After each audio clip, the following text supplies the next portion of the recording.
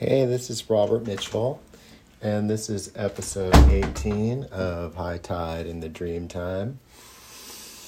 I'm making it pretty soon after I made the last one, because the last one was sort of something I had meant to do for a while and hadn't done. I was a little bit of a slacker with it.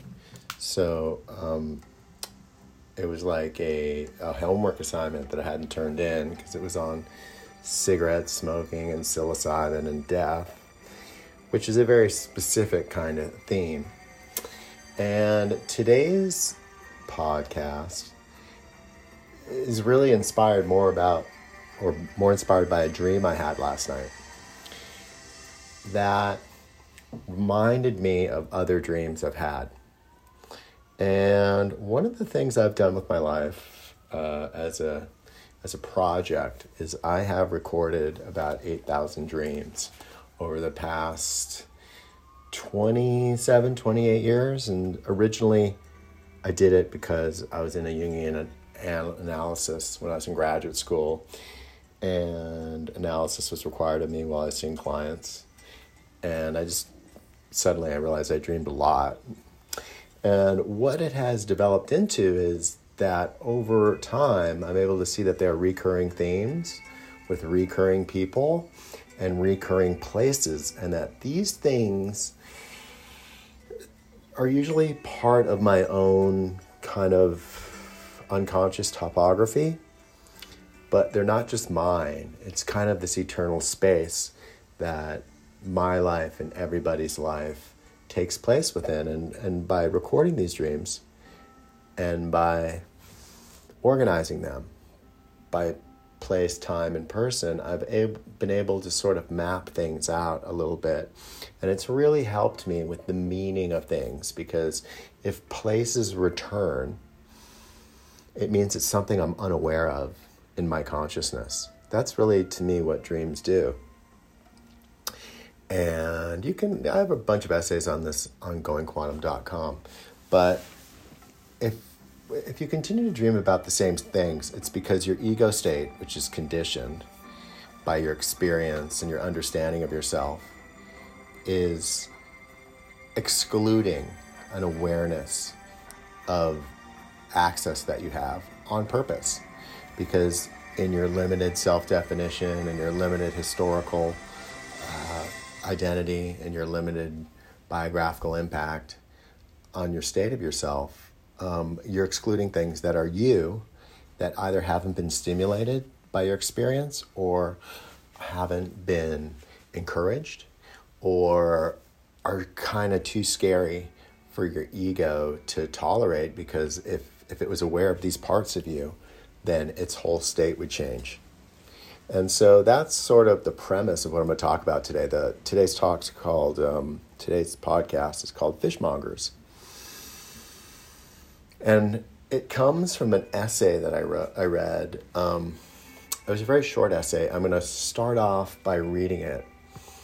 I began the year that before my son was born to read a lot of Vedantic philosophy. It's mostly mystical Hinduism. And particularly, I read this saint called Vivekananda, who had been a big part of the rise of Eastern thinking in the West. And I wrote down several hundred things he said by hand, because they were so magnificent. And I have them all in the book. And sometimes I look at them and it reminds me of a more mystical orientation towards reality. And this one saying popped to me a few months ago, and I wrote it down. And, like everybody else, I am often trapped in my own ego state, which is really like a callous against the realities I found myself in. And most people's ego state, it usually is the source of their unhappiness, and it's the source of the behavior that isn't ideal in them. And I am no different from this, even though I dream and I'm interested in psychedelics and astrology and all that stuff. But all of our ego states are conditioned. No matter how well they work or don't work, it's not actually something that exists that is real. It's just something that we kind of put on. Anyway, in Vivekananda's book that I have, he said this thing. It's a very short story, and I think it's wonderful. He said, the world is like a group of fishmongers who have traveled far to take their fish to market. After selling them, they begin their journey home, only to be caught in a huge rainstorm. They are offered shelter in the home of some florists, whose gardens are filled with many fragrant flowers. The florists are generous and good hosts. However, the beautiful scents of the flowers are so foreign that none of the fishmongers are able to fall asleep at night.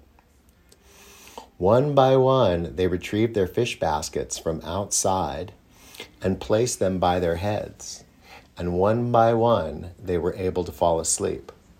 The world is like these fish baskets. And I'm not going to talk too much about the interpretation of the story, but I think what it points to is that there is, in fact, a mystical reality that we all have access to, and we screen it out by our conditioning. And sort of in the dream I had last night, I really worked with it a bit. The dream was this, I put on my Facebook page today, that I was in some kind of wilderness in Los Angeles that had either preceded civilization or followed it by many thousands of years, but it was in the hillsides of Los Angeles before there was anything built. And I was in a lean-to that had been erected there. And what I realized was happening was that they were eulogizing the Rainbow Bar and Grill, which had been in this precise spot.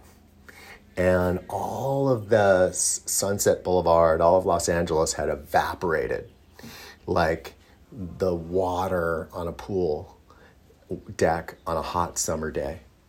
And what was left was this primordial reality, like just hills and grasses and bushes and mountainsides. And I've dreamt about Los Angeles like this before. I can think of a few dreams I've had where I've had this experience of Los Angeles. And what I'm always being shown, I feel like in these dreams, and everybody has their version of this is just how my dream life works, is the primordial origins of my own consciousness, of my consciousness that exists before it's conditioned by my parents and my environment and the likes and dislikes of other people. So for me in the dream, I think about my parents probably conceived me in West Hollywood in the hills on Kings Road in the late 1960s.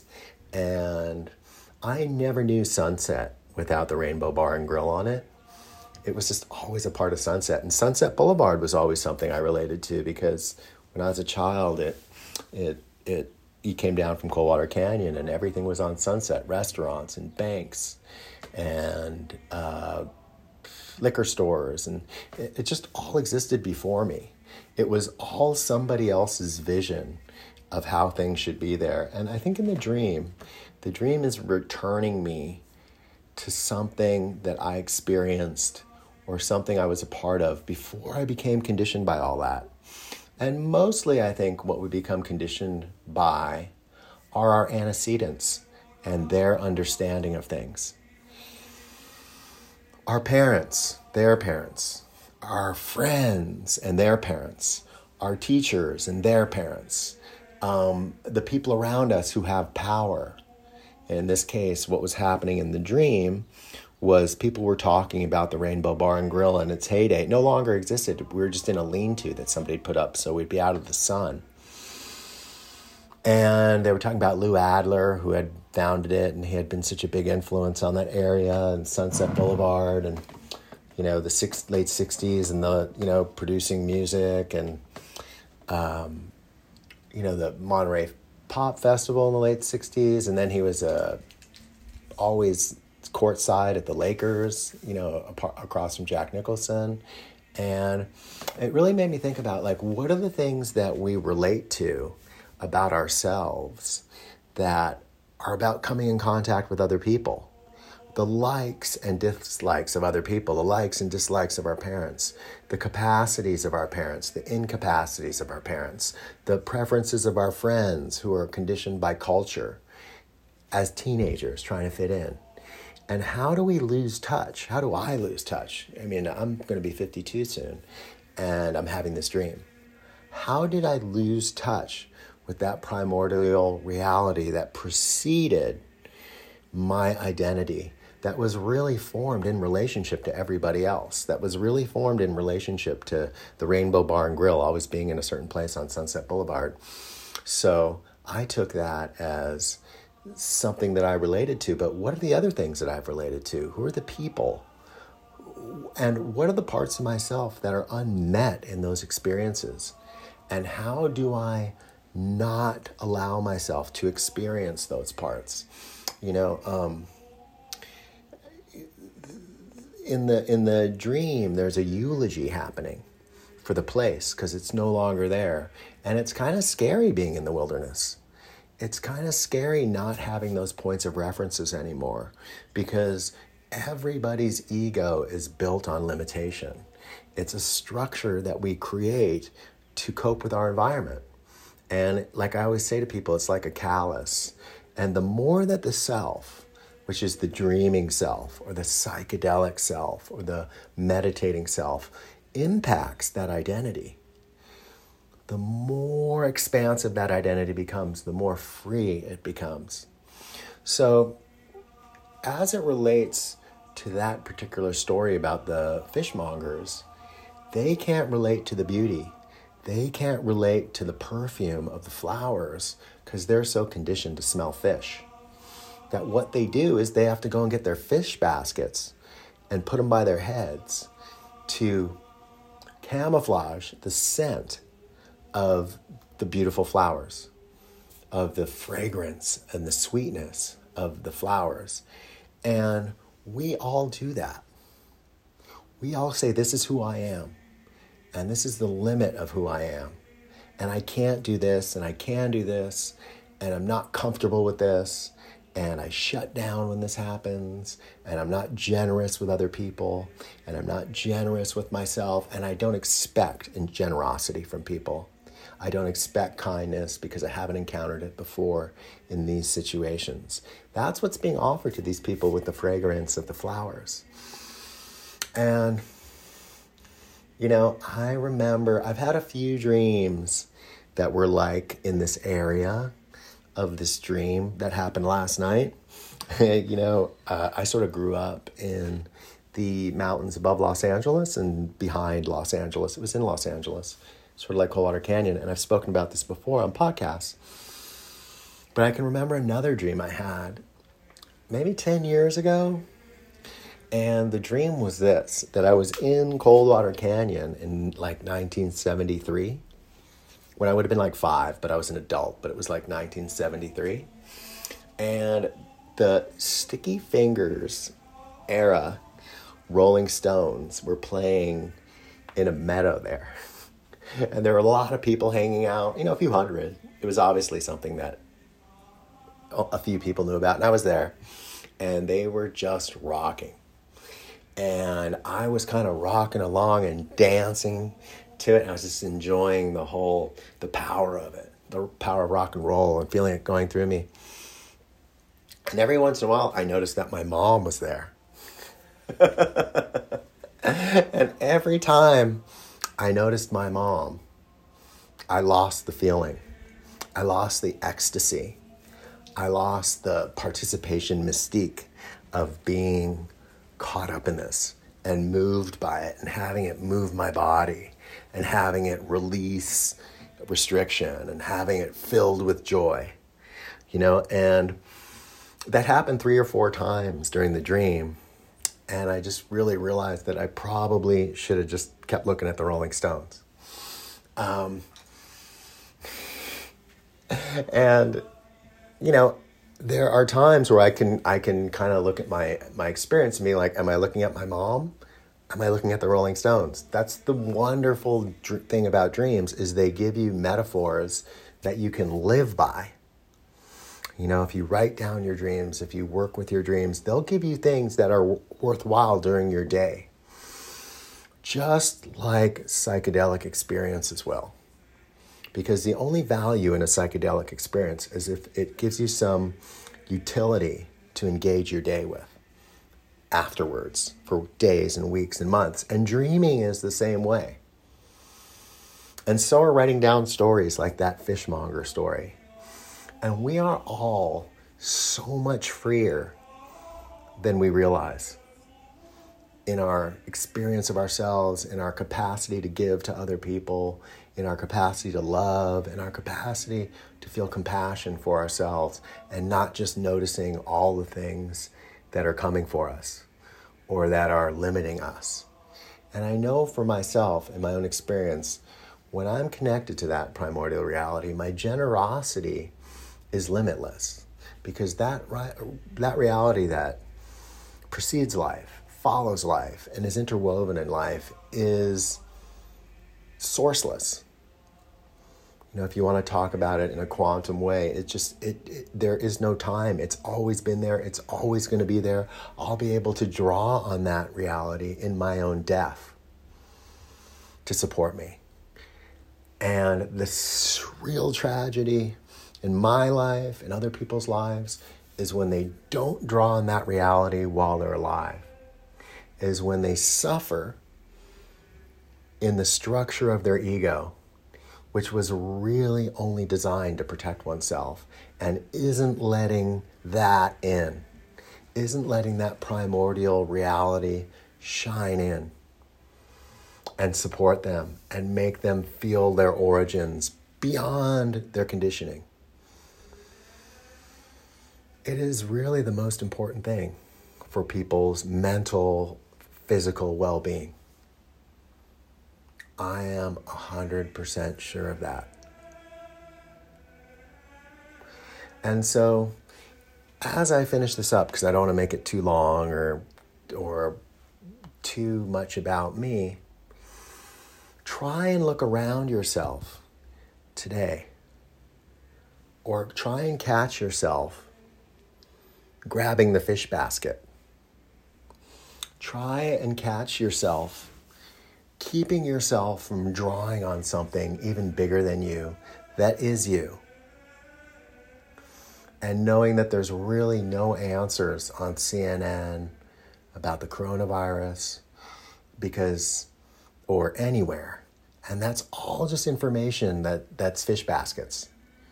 Connect with something that precedes this life, follows it, and is interwoven in it, that makes you feel big and open and generous and safe and loved. Because that's what that primordial reality is. I know that from dreaming about it. It's that there's a reality that precedes my conditioning and my likes and my dislikes and my comforts and my discomforts that have been so limiting in my own life. In some ways it hasn't been limiting, and in other ways it's been extremely limiting, just like it has been for everybody else. But there is an expansiveness in allowing yourself to be in the floral garden of your origins, to know that your consciousness existed before, I think there's a Zen saying, what was my face before I was born? And that your consciousness is unitive, that it's a part of the all. And the part that you just tighten up and go, that's me, this is what I do, this is what I'm good at, this is where I'm safe, this is where I'm not safe, these are the bad things that could happen to me, these are the parts that these are the catastrophes that could happen to those I love. It's not that. Those are going to be there. But it's super important to connect to the generosity and the magnanimous nature of your existence that's given you a healthy, strong body and has given you a life. And whatever you want to call that, connect to it. Don't look to grab a fish basket to make yourself feel better. from all these different things. Or to make the fish basket of familiarity, not to make yourself feel better. What it's going to make you feel better, it's going to be allowing you to connect with that primordial reality. I forget to do it myself all the time. And I do a lot of other things that are less intelligent and require less insight and require less compassion for myself. It's the source of all suffering as a human being. It's the source of all addictions. It's the source of all unkindness.